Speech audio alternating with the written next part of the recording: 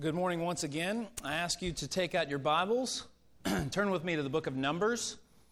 We're going to be in Numbers chapter 1. Numbers is the fourth book in your Bible. If you're not familiar with the way a Bible's laid out, you can take one of those blue Bibles on the pew in front of you and turn to page 128, and it'll be on that page for you. That's where we'll begin. Numbers chapter 1.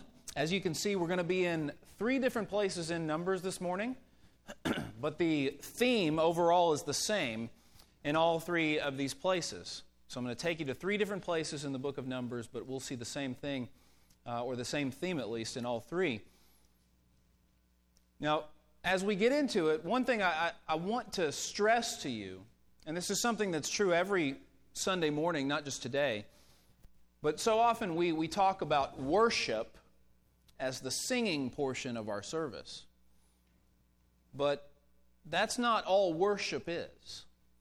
And we are about to worship right now over the Word of God. We are about to see truths that should stir our hearts to worship God. Sometimes as we stand up here to preach, preachers will tell the congregation, here's what's true, and now here's what you should do, right? But sometimes the application of the sermon is not so much something that you need to go out here and do physically in the world. Sometimes the application is worship. That this should lead you to worship. You see the truths of God in Scripture, and it leads your heart. It stirs your heart up to worship Him. And so we have worshiped through singing today. Yes, we've worshiped through prayer. And now we will worship over the Word. And it's my job to lead you in worship now over God's Word. Specifically in the book of Numbers, we're going to see truths today that lead me to worship God because of what I see here. Now, have you ever seen a movie with one of those twist endings? I used to be fascinated with these when I was younger. Movies with twist endings. You didn't see it coming until the very end, and all of a sudden it's a complete twist, and it surprises everybody. I used to absolutely love that. But what's really interesting is when you go back and watch that same movie again, having already known the twist ending, and what do you see? Well, you see little hints and clues along the way that the director kind of dropped in as to what's coming. Little foreshadowing that you totally missed the first time, that this is going to be a twist. This is coming in the end. And on the second watch, you see it. You see those little hints. You see those shadows, that foreshadowing of what's to come. Well, the Old Testament is full of things like this. Shadows that point to the reality of Christ and His death and His resurrection. Shadows that point to the gospel. They're all over the Old Testament. And we're going to see some today through a group of people in Numbers called the Levites. Now, I need to give you a little bit of background to understand who these people are, these Levites, because we're going to look at how the Levites point to Christ in the book of Numbers. In the Old Testament, the main people group is the Israelites. This is God's chosen people that He revealed Himself to. It started with Abraham. And if you remember, Abraham had a son by the promise of God with Sarah and named him Isaac. And Isaac had two sons, and one of their names was Jacob. And in Genesis 33, God takes Jacob and God changes his name to Israel. This is where we get the name Israel, right? God changes Jacob's name to Israel, and Jacob ends up having 12 sons, whom we now call the 12 tribes of Israel. And one of those 12 sons was Levi. Levi is one of the 12 sons of Jacob, of Israel. So it's one of the 12 tribes of Israel. So as we speak of these people, the Levites, that's who we're talking about. We're talking about all the descendants of Jacob's son, Levi. All of his descendants are Levites, okay? And so as we speak of them, we're going to talk about what God called them to do, because God called them specifically to a special purpose. The book of Leviticus, you can hear the root word there. Leviticus goes over much of this, but here in Numbers, the Levites point forward to Christ in three specific ways. They show us the themes of what happened on the cross, themes of what happens when Jesus acts as our Savior, themes of mediation, substitution, and redemption. Mediation, substitution, and redemption. And I want to take them in turn with you. So first, mediation. Let's look at Numbers chapter 1, starting in verse 47. There we read, "But the Levites were not listed along with them," the rest of the Israelites, "by their ancestral tribe. For the Lord spoke to Moses, saying, Only the tribe of Levi you shall not list, and you shall not take a census of them among the people of Israel. But appoint the Levites over the tabernacle of the testimony, and over all its furnishings, and over all that belongs to it. They are to carry the tabernacle and all its furnishings, and they shall take care of it, and shall camp around the tabernacle. When the tabernacle is to set out, the Levites shall take it down. And when the tabernacle is to be pitched, the Levites shall set it up. And if any outsider comes near, he shall be put to death. The people of Israel shall pitch their tents by their companies, each man in his own camp, and each man by his own standard. But the Levites shall camp around the tabernacle of the testimony, so that there may be no wrath on the congregation of the people of Israel. And the Levites shall keep guard over the tabernacle of the testimony. Thus did the people of Israel. They did according to all that the Lord commanded Moses." All right, now, just a little bit of background here in the book of Numbers. Where are we? Well, God's having Moses and Aaron take a census of all the people. We need to know how many fighting men specifically there are, Moses, because you guys are going to go in and you're going to take the land that I promised to Abraham. You're going to take Canaan, the promised land. So we take a census, right? But in this census, the Levites are exempt. Why? Because they are specifically chosen out of the people not to go to war, but to minister constantly before the Lord for the people. Specifically, they're to minister at the tabernacle. This tabernacle that we just read about was a tent. Remember, the Israelites are in the wilderness. They're dwelling in tents. They've been delivered from Egypt, from slavery in Egypt, so now they're dwelling in the wilderness. And they set up tents. That's where they live. But the most important tent is a big one, and it's called the tabernacle. It's the precursor to the temple. The tabernacle was the special place where God's presence dwelt among the people of Israel. Now, notice in verse 51 there that we just read. Notice in verse 51. Any outsider that comes near shall be put to death.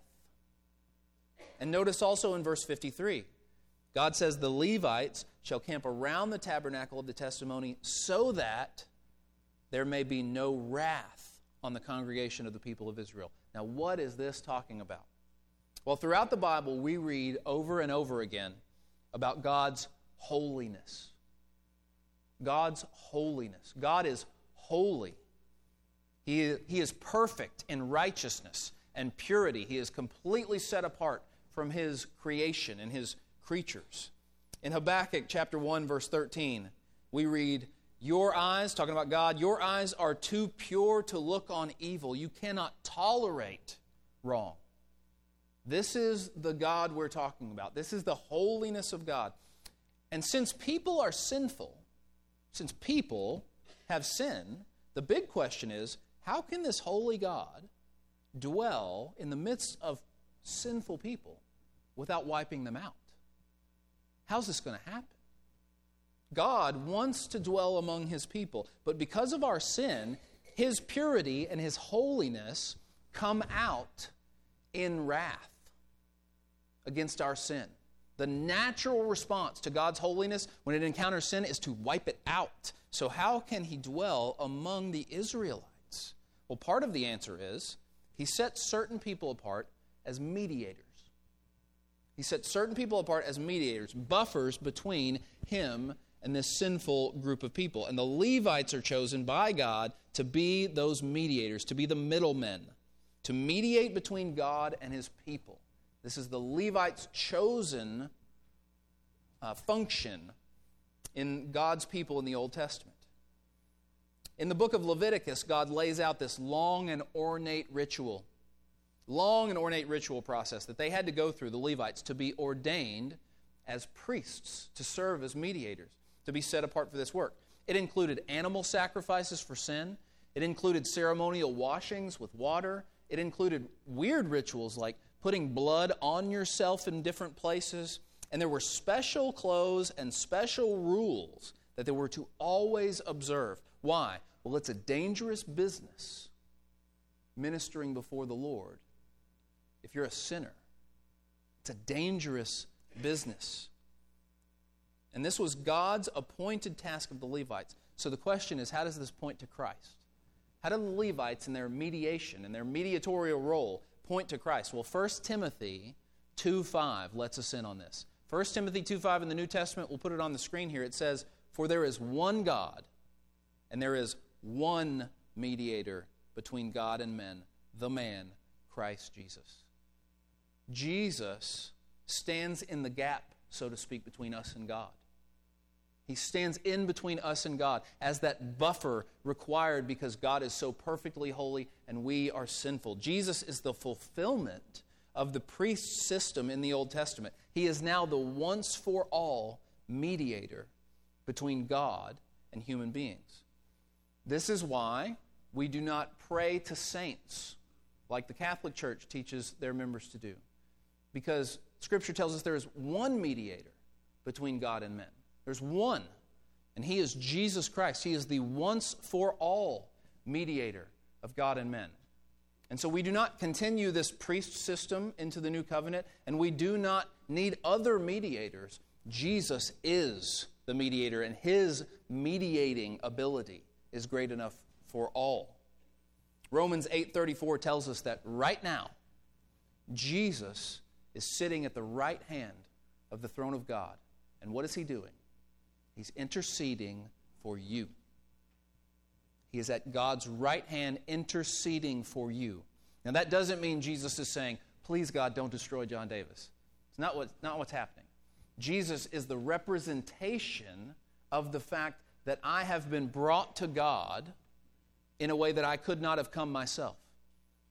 I can come before God, but only covered by the blood of Jesus. Jesus sits there as one who has died on my behalf, as one who has paid my penalty. He has suffered for my sins. And in that way, I can come to God like a child coming to their parent, only because of the one who sits at His right hand and bears the scars of the punishment that He took for me. Jesus is interceding for me at God's right hand. He is our mediator. When Jesus died, the curtain of the temple was torn in two from top to bottom. You heard about this? The curtain of the temple torn in two from top to bottom miraculously right when Jesus breathed His last. What was happening there? Well, God's presence dwelt behind that curtain. The only person that could ever go back there was the high priest, and he could only go back there one day a year. But when Jesus dies, that curtain's ripped in half from top to bottom, signifying now the common person has access to God because of what happened on the cross. I have access to the Father because of what happened on the cross, even though He is perfectly holy and righteous and pure, and I am definitely sinful. Even though those two things are true, because of Christ, because He is our mediator, I have access to God. And this causes me, I don't know about you, but it causes me to want to worship God and worship Jesus. Because without that, I wouldn't have it. I wouldn't have it. Now, not only is there mediation that the Levites show us, but the Levites also represent this theme of substitution. Substitution that we find all throughout Scripture. Turn with me over to Numbers chapter 3 and look with me at verse 12. Numbers chapter 3, starting in verse 12. Now, this is God speaking. And God speaks here and says, "Behold, I have taken the Levites from among the people of Israel instead of every firstborn who opens the womb among the people of Israel. The Levites shall be mine, for all the firstborn are mine. On the day that I struck down all the firstborn in the land of Egypt, I consecrated for my own all the firstborn in Israel, both of man and of beast. They shall be mine. I am the Lord." Do you remember the 10 plagues story? The people in Egypt, God uses Moses as His instrument to do these 10 plagues, these amazing, miraculous plagues on the people of Egypt so that Pharaoh would finally let God's people go, right? And they go out to the point to where they're at now in the book of Numbers. Well, in those 10 plagues, the 10th was the backbreaker, so to speak, right? The 10th was the final straw. And what does God do? God says, I'm going to send my angel of death amongst the land of Egypt. And he's going to go from house to house. And he's going to kill the firstborn son of any family that does not have God's special sign over their doors. What was God's special sign? Well, they were to kill a lamb and smear the blood on their doorpost so that when the angel of death comes, he sees the blood and he passes over that house. And so the Israelites in that way could be exempt from this plague, but the Egyptians, it says, wailed all night long because of their firstborn. Their firstborn died that night. And Pharaoh had a firstborn son who died that night. And finally he says, get your people out of here. Go. That night, the Israelites escaped that punishment by spreading blood over their doorposts. But that night, God was doing something else. God was saying, those firstborn that didn't die, they are mine. Those firstborn that didn't die are actually mine. And so when they go out into the wilderness, those firstborn are God's. But God does something merciful and gracious. He says, instead of your firstborn, I'm going to take the Levites as mine. Instead of taking your firstborn son, I'm going to take the Levites, and they're going to serve me as a substitute. Substitution. This theme is found all over the Bible. The fate that should have fallen on the people falls on another instead. A substitute that God provides. Do you remember Abraham about to sacrifice Isaac on the top of the mountain? What happens? God provides a substitute, a ram stuck in the brambles. On that first Passover night in Egypt, the lamb's blood covered over the doors. The lamb died instead of them. And here the Levites are the substitute for the firstborn sons of Israel. Notice what it says in verse 12. God took the Levites instead of the firstborn. The Levites are the substitute for the firstborn sons of Israel. Now think about this. Think about what it would have been like to be a mom or a dad in Israel at that point in time. And in the wilderness, every time you bring a sacrifice or an offering to the tabernacle, to the Levites, and you see one of those Levites, every time you see them, you would think, that could have been my son. That should have been my son. My son could have been taken away from me, much like the young boy Samuel, Hannah's young boy, that God graciously gave to her after she prayed. Samuel was taken away from her. It's what she honored God with, and Samuel was raised not by his mom and dad. Samuel was raised by the priests. It could have been my son. And yet every time I see that Levite, I'm thankful, I'm gracious to God that my son did not get taken from me, that I can raise my own kid, and he doesn't have to leave and serve God in a particular way like that because God chose the Levites instead. God provided a substitute. Now, how does this point to Christ? Well, I hope it's clear, but Christ is our ultimate substitute. Jesus is the ultimate substitute in our place. Listen to what Isaiah says. Isaiah 53, some 700 years before Christ. Isaiah 53, starting in verse 5. But he, Jesus, was pierced for our transgressions. He was crushed for our iniquities. Upon him was the chastisement that brought us peace, and with his wounds we are healed. All we like sheep have gone astray. We have turned everyone to his own way, and the Lord has laid on him the iniquity of us all. So just as the Israelite parents would have seen the Levites and thought, that should have been my son, we look to Jesus on the cross, and we think, that should have been me. That should have been me. Jesus is dying in your place. Jesus is bearing the punishment that you owed. But the question this morning is, will you have his sacrifice applied to you before God? Will you place your faith in Jesus? Will you give up your life to Jesus? Will you trust him and become baptized into his name so that his sacrifice actually applies to you? Because I'm here to tell you, there will be millions who do not take that step, and Jesus' sacrifice will not be applied to them, and they will pay for their own sins in eternity. Would you pay for your own sins in eternity, or would you let Jesus pay for them on the cross? He died in your place.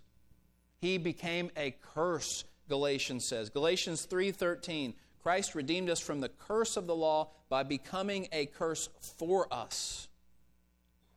By becoming a curse for us. He became what we should have had. He got the punishment that we should have had. He never sinned. He never did one thing wrong. And he died in our place. What are you going to do with that? So there's mediation, the Levites show us. The Levites show us substitution. But finally this morning, the Levites show us redemption. They show us redemption. Now look at Numbers 3, starting in verse 45. In verse 45 we read, again the Lord's words, "Take the Levites instead of the firstborn from among the people of Israel, and the cattle of the Levites instead of their cattle. The Levites shall be mine, I am the Lord. And as the redemption price for the 273 of the firstborn of the people of Israel, over and above the number of the male Levites, you shall take 5 shekels per head. And you shall take them according to the shekel of the sanctuary, the shekel of 20 gerahs." Now what's happening here? Well, there were 273 more firstborn Israelites than there were Levites. Okay? So they didn't have a 1-to-1 substitute. They didn't have an equal number. And so for those 273, instead of God just taking a Levite for that one, they have to do something else. What do they have to do? They have to pay a ransom price. They have to buy those back. They have to buy back their own sons. And every firstborn male going forward would have to be ransomed in the same way. See, God gave the Israelites a choice when it came to their livestock. You know, when this plague happened over Egypt, the firstborn of everything died. And so God says, when it comes to your livestock, the firstborn of your cattle or your donkeys, your flocks, well, they could either kill it or they could buy it back. They could either sacrifice it to the Lord or they could buy it back. They had a choice. But with their sons, there was no choice. With their sons, there's no choice. You can't kill your son for the Lord. God does not participate in child sacrifice, and so you had to buy it back. You had to buy your son back. And so this redemption theme shows up. You had to redeem them. You had to pay a redemption price. Now, I don't know how many of you experienced this, but when Jennifer and I had our firstborn, who happened to be a son, we didn't have very much money, right? And I remember very vividly the day when we paid off our last hospital bill for having our first son. Okay, I remember this very vividly because I was at work, I was at my first church, and I walked out of the hall and I was like, "It's a great day to be alive, isn't it?" And they were like, "What's going on?" I was like, "Just paid off my son. Like, we own him now, right? It's like a car payment, you know, like they can't take it back. I don't know." But that's what it felt like, right? We were just paying off, and finally we paid it off, right? But I'm here to tell you right now, I would have paid 10 times that much, right? He's my son. I would have paid 10 times that much. However much it cost, it doesn't matter. He's my son. I'll pay whatever it takes. You remember the movie Ransom? Came out in the 90s with Mel Gibson and Rene Russo. You remember that? So it's a kidnapping story, and when this happens, their son is kidnapped, and they're held for ransom, and the kidnappers are contacting them, asking them for a ton of money, right? And the police get involved, and the police want to catch the killers, right? Or the kidnappers. The police want to catch the criminals. That's their goal. But Mel Gibson and his wife are like, "We'll pay whatever. We'll pay whatever you want," right? That's my kid. My kid's worth every dollar I have. This is money. Just take whatever. I just want my kid back. That's all I want, right? This is redemption. Ransom, redemption. This is the same general word group, right? And so how does this point to Christ? Well, Christ is our Redeemer. right? Christ is our ultimate Redeemer, and the price He paid for us was the most valuable and precious and rare substance that this earth has ever seen. It was His blood. The blood of Jesus is the most valuable, the most rare, the most precious substance this world has ever seen. In 1 Peter 1, starting in verse 18, we read, "You were ransomed," there's that word, "from the futile ways inherited from your forefathers, not with perishable things such as silver or gold, but with the precious blood of Christ, like that of a lamb without blemish." And so the Israelites had to pay a ransom price, 5 shekels, for their firstborn sons to buy them back.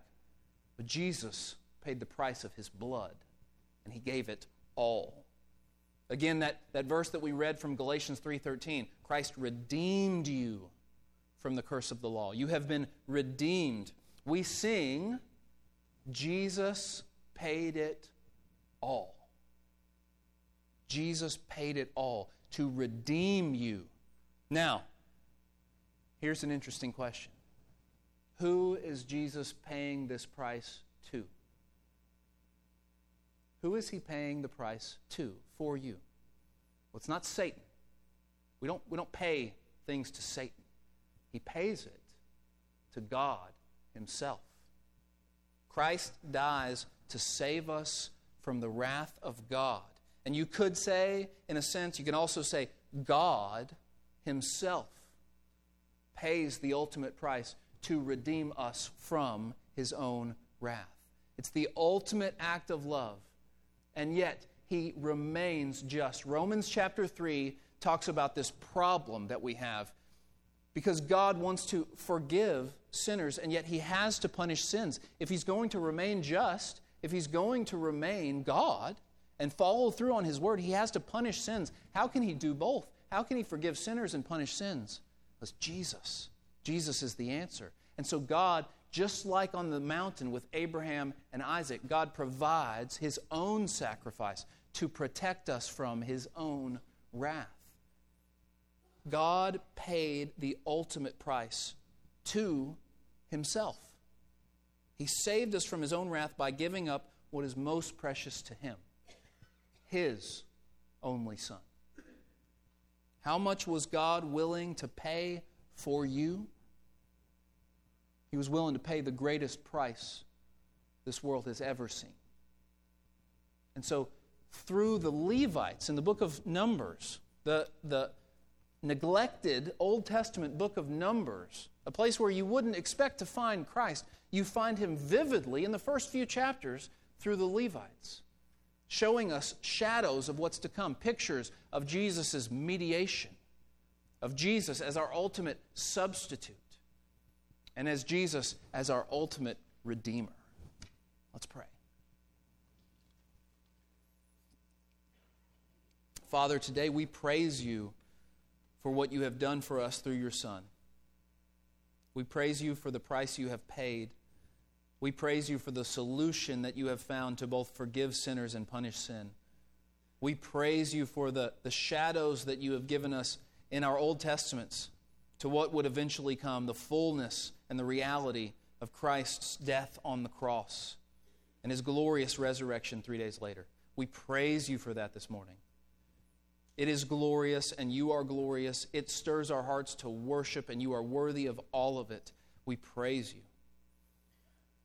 God, I pray that these truths would be driven deep into our hearts. And I pray that if there is any here today who do not personally have the benefits of Christ as their mediator, and Christ as their substitute, and Christ as their Redeemer, that they would not walk away from this place without at least talking to someone about how to change that. God, thank You so much. Thank You, thank You. We continue to confess our sins to You and yet rejoice because of Christ, because of Jesus' blood shed on our behalf. And so it's only in His name and only by His blood that we come to You and pray. Amen.